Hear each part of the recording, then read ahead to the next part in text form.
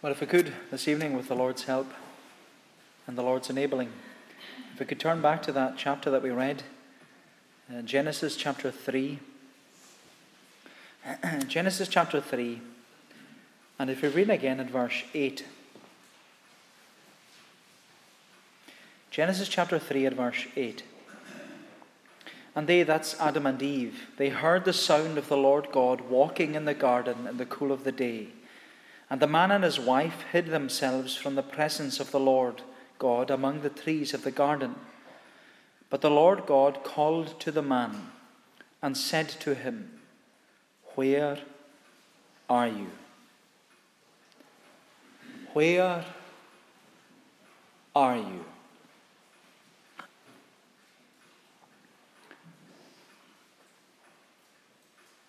My unconverted friend, sitting here this evening, as your minister, and as I have often explained to you before, I have a great burden for your soul. I don't know if you have a burden for your own soul, but I can honestly say that I have a burden for your soul. And when I think of you during the week, and when I pray for you, the question that comes to my mind is this question. And it's the question that God has been asking lost sinners since the fall of Adam. Where are you? Where are you? But when I often think of you and when I pray for you, for some strange reason unknown to me, these words, they often come to me in Gaelic. And as you know by now, you know me to my shame, I can't speak Gaelic. But even with the little Gaelic that I do know, the words that keep coming to me when I think of you and pray for you is Cachavilu. Cachavilu. Where are you? Where are you in relation to Jesus Christ? Cachavilu. Where are you? And as someone who is unconverted, someone who is uncommitted, someone who has not nailed their colours to the mast and said and come out saying that you're a Christian. It's not just me that's asking you this question. It's not just me that's asking you, Cachavilu. God is asking you. God has been asking you for many years. Cachavilu. And my friend, you need to respond and answer this question. Cachavilu, where are you? Where are you? Are you lost? Cachavilu, where are you? Are you seeking the Lord? Cachavilu, are you searching the Scriptures? Where are you? Are you saved? Cachavilu, where are you? Are you following Jesus? Cachavilu, he's asking. Where are you? Where are you? And when Adam was asked this question, he didn't know where he was. But he knew that he wasn't in the right place. Adam knew that he had sinned against God. And Adam knew that his sin had brought him into an estate of ruin. Adam knew that he wasn't in a right relationship with God. Adam knew that there was a problem. But he didn't know the extent of the problem. But when God came to Adam, when God stopped Adam in his tracks, when God spoke to Adam directly and asked him that all-important question, Cachavilu, where are you? It was then that Adam had to respond. How are you going to respond this evening to God's question? Cachavilu. And there are three things I'd just like us to draw out from this question and this passage. 3 points: a royal ruin, a royal run, and a royal remedy. A royal ruin, a royal run, and a royal remedy. So we look first of all this evening at a royal ruin. A royal ruin. Look at verse 1 of chapter 3. It says, "Now the serpent was more crafty than any other beast of the field that the Lord God had made. He said to the woman, 'Did God actually say, you shall not eat of any tree in the garden?' And the woman said to the serpent, 'We may eat of the fruit of the trees in the garden, but God said, you shall not eat of the fruit of the tree that is in the midst of the garden, neither shall you touch it, lest you die. Genesis chapter 3, it opens by explaining how our world came to be in the state of ruin it's in today. And we often refer to the events which take place in this chapter, even as it has the title there, if you're using the Pew Bible. We call this chapter the Fall, because Genesis chapter 3 is the account of when mankind and all of God's created order fell into an estate of sin and misery. Everything we read of in chapters 1 and 2, it was marred and ruined by the fall of Adam in chapter 3. Because even when we read the opening chapters of our Bible, we're given the account of our Genesis. We're given the account of our origin, our first beginning. And it wasn't a beginning from something. Our Genesis didn't take place by particles all colliding together in the form of a big bang, and then there was millions of years of evolution. No, we're told right at the very beginning, Genesis 1:1, in the beginning God created the heavens and the earth. God created everything out of nothing. He spoke into the void, into the vacuum, and out of nothing, by the word of his power, life came into being. And God said, as we read in Genesis 1, let there be. And it was. And he saw that it was all very good. And by the word of his power, God spoke this whole world into being. He spoke the light, the land, the sea, the vegetation, the sun, the moon, the stars, the birds, the animals, the mammals, the insects. God said, let there be. And it was. And he saw that it was all very good. But as we know, as you read at the end of chapter 1, the last action of God's creative order was to make us. He made mankind. We're told in Genesis 1 verse 26, then God said, let us make man in our image, after our likeness, and let them have dominion over the fish of the sea, and over the birds of the heavens, and over the livestock, and over all the earth, and over every creeping thing that creeps on the earth. So God created man in his own image. In the image of God he created him, male and female. He created them. The creation of mankind was God's greatest act of creation, because like a potter working with clay, God intimately and intricately, he formed and fashioned Adam from the dust of the ground. And Adam, he was made, as we read, in the image and in the likeness of his Creator. Adam was created to reflect and imitate the glory of his Creator. That's why Adam was made in the first place. He wasn't made to reflect his own glory. He wasn't made to seek his own glory. Adam wasn't made to find his own fortune or his own fame. Adam wasn't even made to enjoy what this world had to offer. No, Adam's chief end, our chief end, as we were all taught from a young age, our chief end, our man's chief end is to glorify God and to enjoy him forever. Now, because Adam was made in the image and likeness of God, Adam was, you could say, he was the apex of God's creation.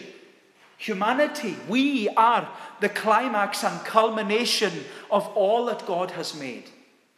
Adam was created perfect. Perfect knowledge, righteousness, and holiness. That's how the Catechism puts it. But more than that, Adam was made the king of Eden. Adam was created as king. We're told in Genesis 1:26 that he was to have dominion. Dominion over all the creatures. He was to rule as this monarch in the kingdom of Eden. And you know, this is what we need to rediscover in our day and generation. Adam was created as king. We were created as something that's precious. We aren't here by some random chance of biology. We aren't here by scientific accident. No, our Genesis, our beginning, it began with God. And God has a love and a care towards his creation, because he has made us with dignity and he looks upon us with compassion. But you know, when we remove God as our creator, we take away our dignity. and we take away the reason for our existence. When God is pushed to the side, man is made to think that he has no purpose in life. Because the amazing thing is that science, it doesn't dignify man. This world doesn't dignify man. The media doesn't dignify man. In their eyes, we're no different to animals. We're just insignificant. We're only a number. We're not important to anyone.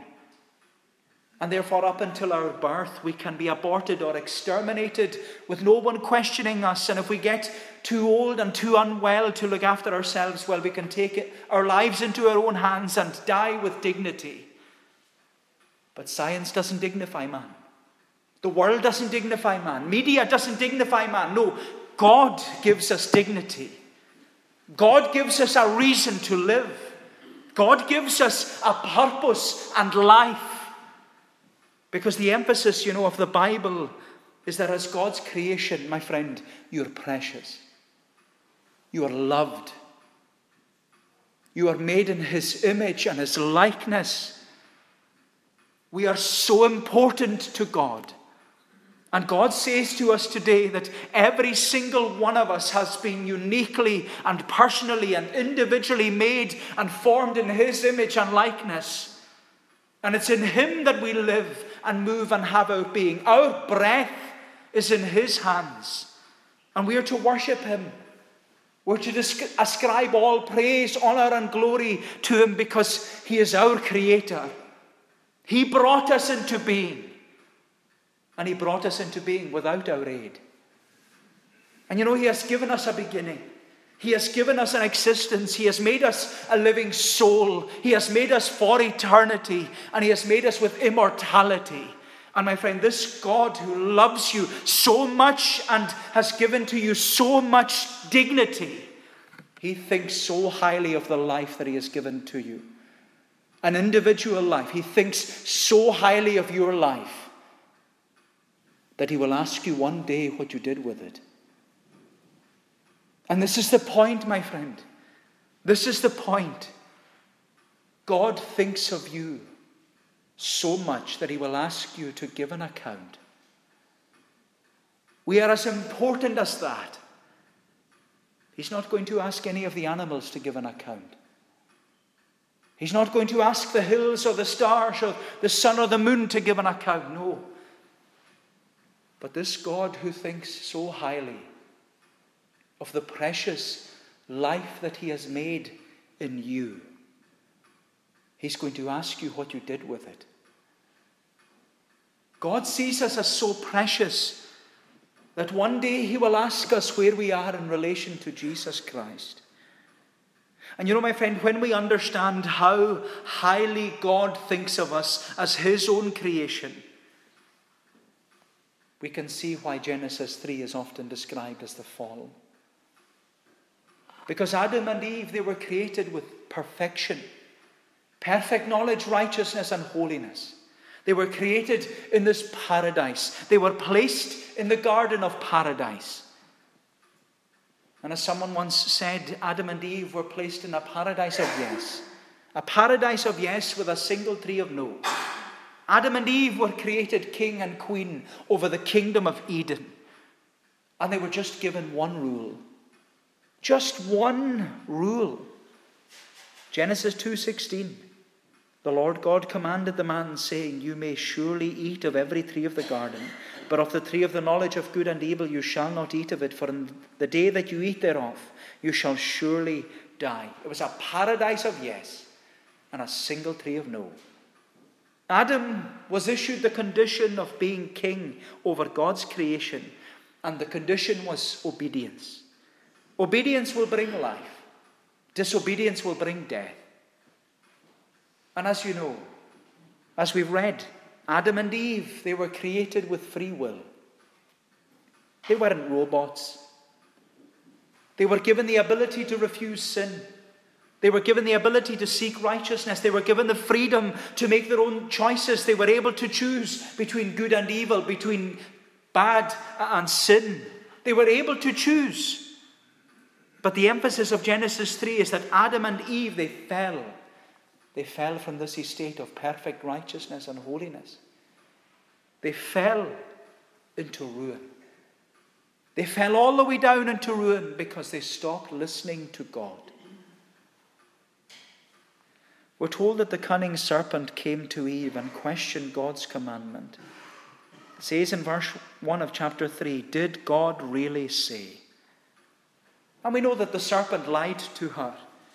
And he said that if she ate from the tree of knowledge of good and evil, she wouldn't die. Now, the issue we should be focused on is not how a serpent spoke to Eve. The issue we should be focused on is that Eve listened to the serpent rather than God. Eve listened to the creation rather than the Creator. Because by listening to the voice of the creation, she stopped listening to the Creator. And that's what caused Adam and Eve to fall into that estate of sin. And that has been our problem since the fall. We've continued to listen to the creation. We listen to the world. We listen to the media. We listen to the creation rather than the Creator. We undermine God's commandments and question their significance in our lives and challenge their importance to us because instead of listening to the Creator, we follow all the opinions and all the suggestions and all the thoughts and all the feelings of the creation. We're listening to everyone else but the God who is speaking into our lives and asking us, "Catch a velu." You know, my friend, we need to listen. We need to listen to what God is saying. Because far too often we put self first instead of God. And you know, we crave acceptance by our image or our income or our popularity or our knowledge. We worship self. We ascribe glory to the creation rather than the Creator. We want to be gods over our own life and destiny. And it's far more appealing to us than listening to our Creator. But you know, the result of ignoring God has been catastrophic. My friend, the ruin we live in today finds its root in this chapter, in the fall. That moment in Genesis 3 verse 6 when Adam and Eve coveted what God had forbidden. We're told in verse 6, "So when the woman saw the tree was good for food, and that it was a delight to the eyes, and that the tree was desired to make one wise, she took of its fruit and ate. And she also gave some to her husband who was with her, and ate." And you know, reading that verse, we might think to ourselves, well, how can something as simple as eating a bit of fruit bring this world into any state of ruin? But you know, sometimes small gestures mean something bigger. Just like a wedding ring. It's a small gesture. It's only a bit of metal. It's only a bit of metal, but what it represents is huge. It represents a marriage bond. And to throw it away, or to throw that ring in the face of the one who gave it to you, it would ruin the relationship. It would destroy the marriage. It would destroy the trust. And you know, that's what we see here. God had given everything to Adam and Eve. He had made them king and queen over the kingdom of Eden. He had given them this wonderful position, knowledge, righteousness, and holiness. Made them with perfection, and yet they threw it all back in the face of God and chose to listen to the creation rather than the Creator. And the result was that King Adam and Queen Eve, they were dethroned. They fell from the estate wherein they were created. They fell into this ruin of sin and death. My friend, royalty fell into ruin when they stopped listening to God. Royalty fell into ruin when they stopped listening to God. That's what happened to Adam and Eve. But secondly, we see that royalty started running. It wasn't enough for them to fall into ruin. They started running. And so we see, secondly, a royal run. A royal ruin, and secondly, a royal run. A royal run. Look at verse 7. It says, "Then the eyes of both were opened, and they knew that they were naked. And they sewed fig leaves together and made themselves loincloths. And they heard the sound of the Lord God walking in the garden in the cool of the day. And the man and his wife hid themselves from the presence of the Lord God among the trees of the garden. But the Lord God called to the man and said to him, 'Where are you?'" You know, the first thing we ought to notice in these verses is that not everything the serpent said was a lie. Because Satan told King Adam and Queen Eve, he told them that as soon as they ate the forbidden fruit, their eyes would be opened. And that's exactly what happened. It wasn't a lie. But when their eyes were opened, it was a complete letdown. Because they came to this knowledge of good and evil. And that knowledge, it enabled them to know that they were naked. And this is important because the last thing we're told at the end of chapter 2 at verse 25, we're told the man and his wife were both naked and they were not ashamed. But then what we see in this chapter, that after the fall, after Adam and Eve had transgressed God's commandment by eating the forbidden fruit, their eyes were opened to see their nakedness and their shame. They felt shame. And Adam and Eve, they were so ashamed of what they had done that they immediately tried to cover themselves up.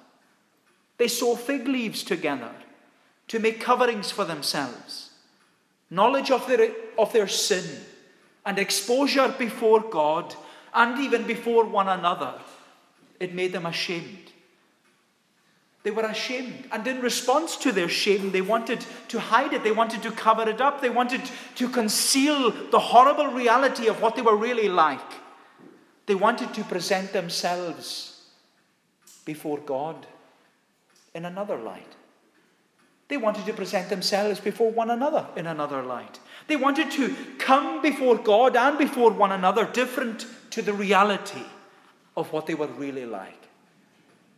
They only wanted God to see the outward appearance. They wanted to hide one another from the reality of their true self. They only wanted to show God their outward appearance. But you know, the Bible, it clearly says that, well, man, they look at the outward appearance, but God, He looks at the heart. And you know, we're still trying to cover up, aren't we? We're still trying to cover ourselves up and put on a face to others and present our wonderful spiritual makeup so that no one sees what's going on underneath. Because in reality, the reality is we are broken people living broken lives in a broken world.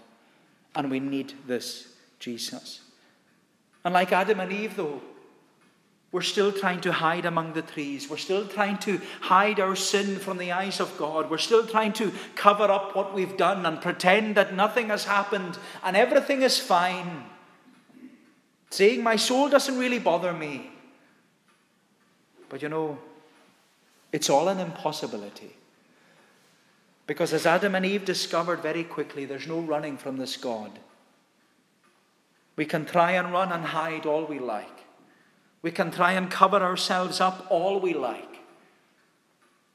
But God sees us. God sees you tonight. God knows your heart. God knows who we are. And God knows who we are in relation to His Son, Jesus Christ. Oh, my friend, God is asking you tonight, Kachubelu, where are you? Where are you? But you know, when God searched for Adam and Eve, and when God asked, where are you? It wasn't in the playful sense of come out, wherever you are. That's not what God was doing. No, it's Adam, where are you? Where are you, He's asking. In other words, what have you done? What have you done? Where are you? And Adam, he comes forward and he confesses in verse 10. He said, I heard the sound of you in the garden and I was afraid because I was naked and I hid myself. And God says, who told you that you were naked? Have you eaten of the tree which I commanded you not to eat? And you know, the Lord's question should emphasize to us that we all know that we need to be saved. Who told you were naked? The question should emphasize to all of us that we all know that we need to be saved. No one needs to tell us. The minister doesn't need to tell you every week that you need to be saved. You already know. The only person who told Adam that he was naked was his God-given conscience. As soon as Adam ate the fruit, his conscience bothered him. Does your conscience bother you? Does your God-given conscience bother you? You know, Adam's conscience had convicted him of his nakedness and his sin before a holy God. And when God put out the question, where are you? Adam's conscience, it was awakened. And he was alerted to his nakedness and his exposure before God. And Adam was convicted of his sin. And his conscience, it affirmed to him that he was lost. He was lost in this ruin of sin, and he was in desperate need of a remedy. Adam knew that he couldn't run from God any longer. He knew that he had to give it all up. What about you, my friend? Oh, what about you? What about you? Are you still trying to run from God? Are you still trying to hide from Him? The God who has an all-seeing eye, who watches you even when you slumber and sleep. But you know, my friend, you can't run. You know you can't run. You know you can't hide. And you know that God is speaking to you. You know that God is speaking to you individually, personally. You know that He's convicting you and challenging you and asking you, Kachivilu. Oh, Kachivilu, where are you? Where are you? My friend, you can try and ignore your God-given conscience. You can try and ignore it.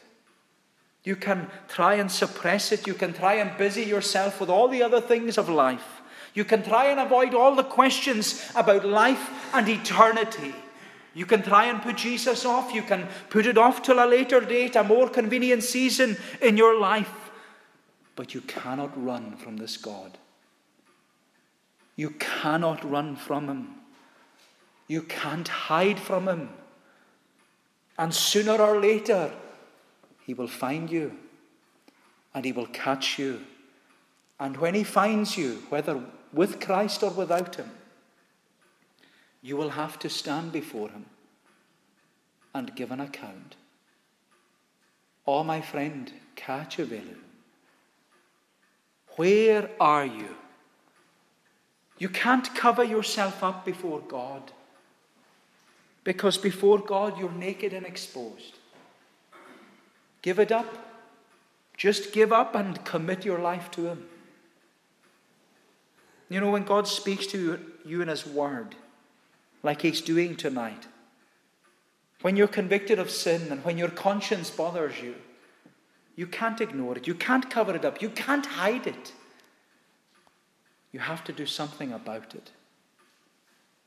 You have to do something about it. You have to seek the Lord. You have to cry out for mercy. You have to ask the Lord to come into your life. You have to commit your life to Jesus Christ. You have to say, like the publican, God, be merciful to me, a sinner. You need to ask Him, my friend. Because God is asking you, Kachivilu, where are you? And there's no use running from this God, because He is the only remedy to your ruin. And that's what I want us to consider lastly. A royal remedy. A royal ruin, a royal run, and a royal remedy. A royal remedy. But look at verse 12. The man said, the woman whom you gave to be with me, she gave me the fruit of the tree and I ate. Then the Lord God said to the woman, what is this that you have done? The woman said, the serpent deceived me and I ate. The Lord God said to the serpent, because you have done this, cursed are you above all livestock and above all the beasts of the field. On your belly you shall go, and dust you shall eat all the days of your life. I will put enmity between you and the woman, and between your offspring and her offspring. He shall bruise your head, and you shall bruise his heel. You know, as soon as God spoke to Adam about his sin, Adam did what we all do when we're guilty. We blame someone else. When our conscience convicts us and challenges us, we divert the attention away from ourselves to someone or something else. You know, I see it all the time, even in our own house. I don't know what it's like in the Graham household, but we have 3 little boys. And well, if David breaks something, first thing he says, it was Finlay. Or he says, it was Daniel. Even though they're nowhere near him. He'll blame them. He'll say it wasn't his fault. And they're somehow involved in the whole chaos that's going on. And you know, you can't teach your children to be like that. You can't teach them to blame one another. It's in them. It's in their nature. It's part of original sin. And when we get caught, our conscience convicts us. It challenges us. We want to divert attention away from ourselves. We don't want anybody looking at me or questioning me. We want to point the finger at someone else. We don't want to be under the spotlight, so we'll blame someone else. And you know, that's what we see here. Adam blamed Eve. Eve blamed the serpent. They all blamed one another for the mess that they ended up in. But the truth was, they only had themselves to blame. They only had themselves to blame. They couldn't point the finger at anyone else because they all had sinned and come short of the glory of God. They had fallen from the royal estate wherein they had been created. They fell into an estate of ruin. And you know, we can do the same.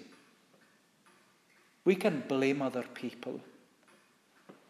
You know, you might be blaming someone for the reason you're not a Christian tonight. You might blame your circumstances.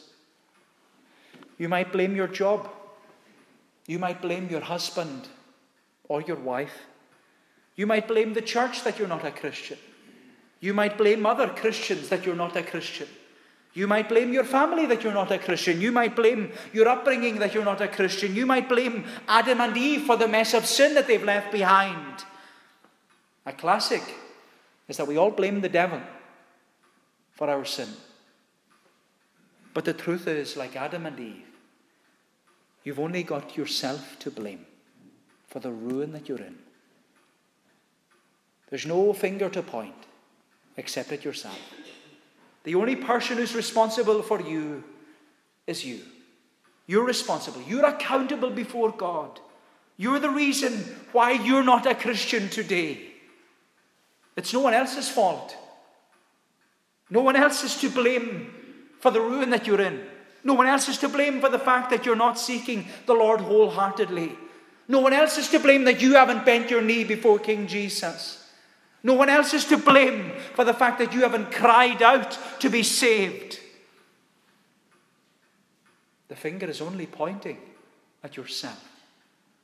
And my friend, let's never forget the extent of this ruin that we're in without Jesus.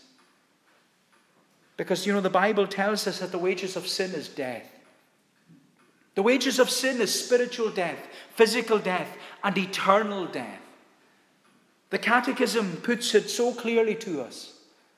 All mankind, by their fall, lost communion with God, and they are under his wrath and curse, and so made liable to all the miseries of this life, to death itself, and to the pains of hell forever. That's the extent of our sin. That's the extent of our ruin. And that's what our sin is doing to us if we don't do something about it.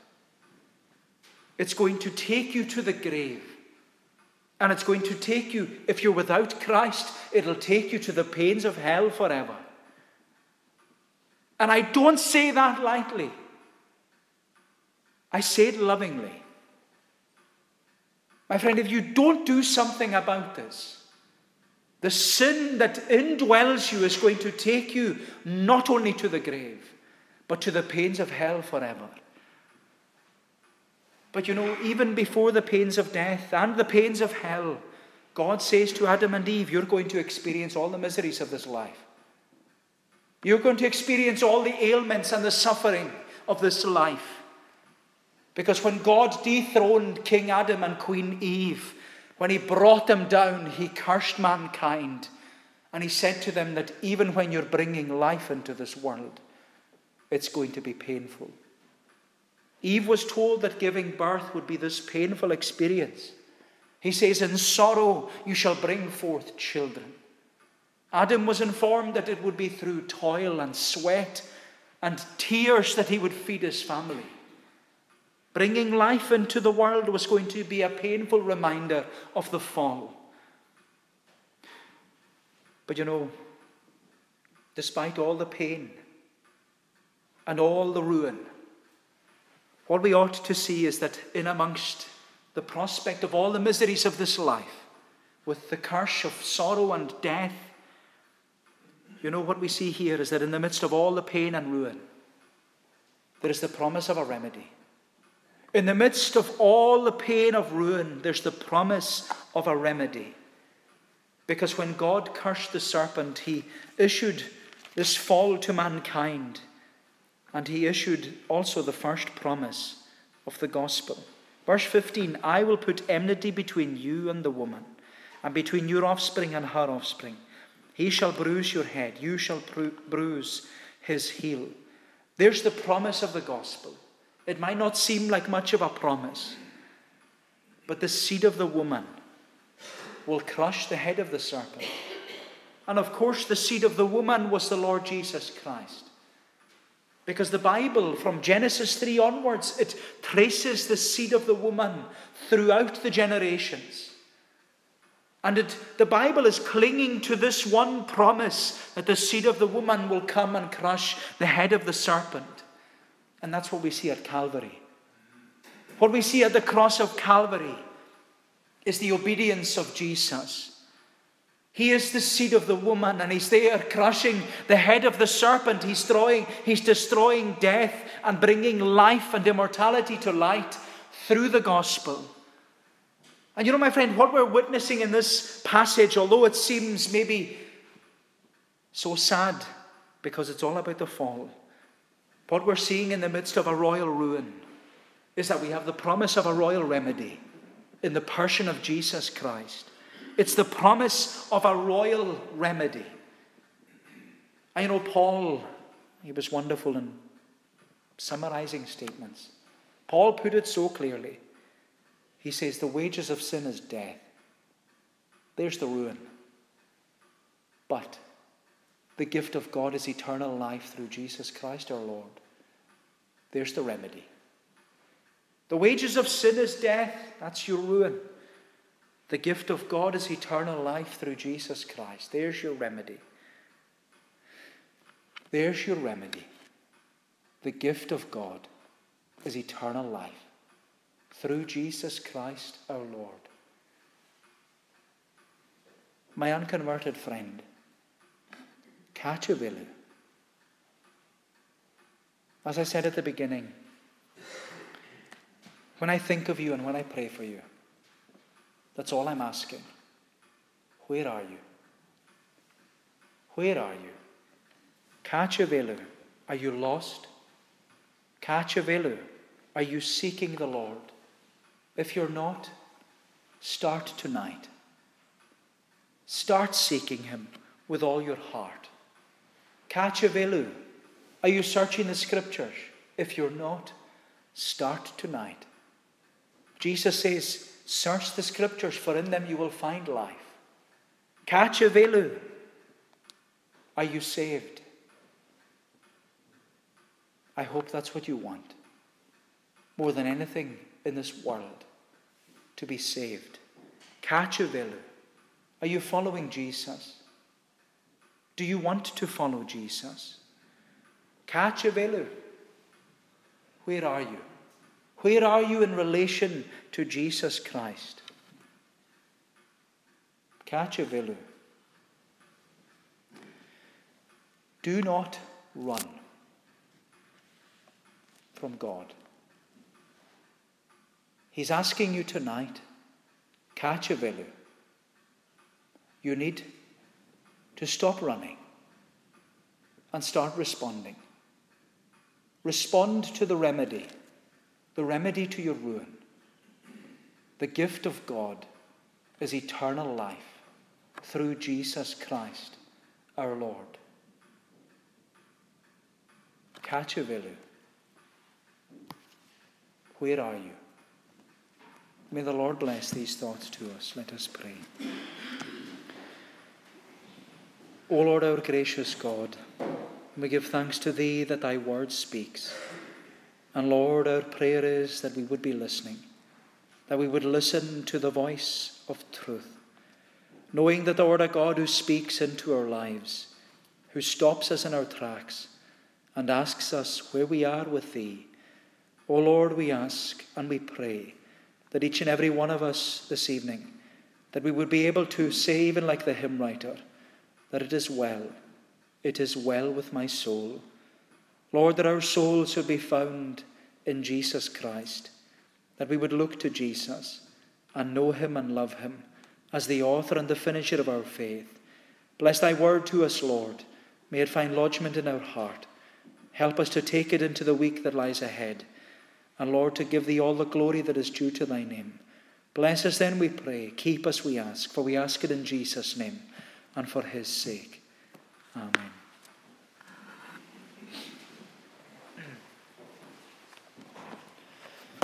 We're going to bring our service to a conclusion by singing the words of Psalm 8.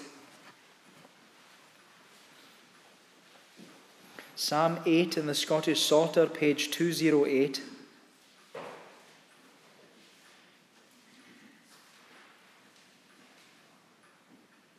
Psalm 8, we're singing from verse 3 down to the end of the psalm. And this psalm, it's written by David. David is considering the beauty of the creation. And he sees himself as so small and so insignificant when he looks at the vastness of the moon and the stars. And then he realizes that even God loves him. And God looks upon him. And God is so kind towards him that He would provide for him a wonderful Saviour. And that's why we should worship God. When I look up unto the heavens, which Thine own fingers framed, unto the moon and to the stars, which were by Thee ordained, then say I, what is man, that he remembered is by Thee? Or what the Son of Man, that Thou so kind to him shouldst be? Down to the end of the psalm, to God's praise. When I look up unto the heavens, which Thine own fingers framed, unto the moon, unto the stars, which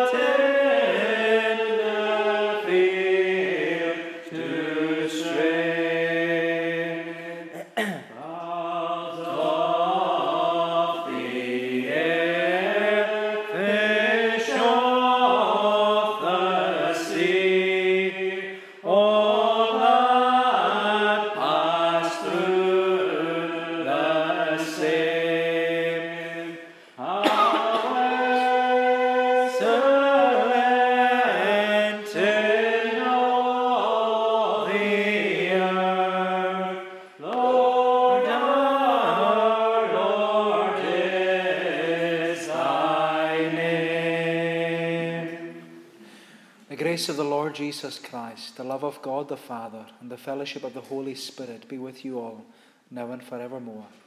Amen.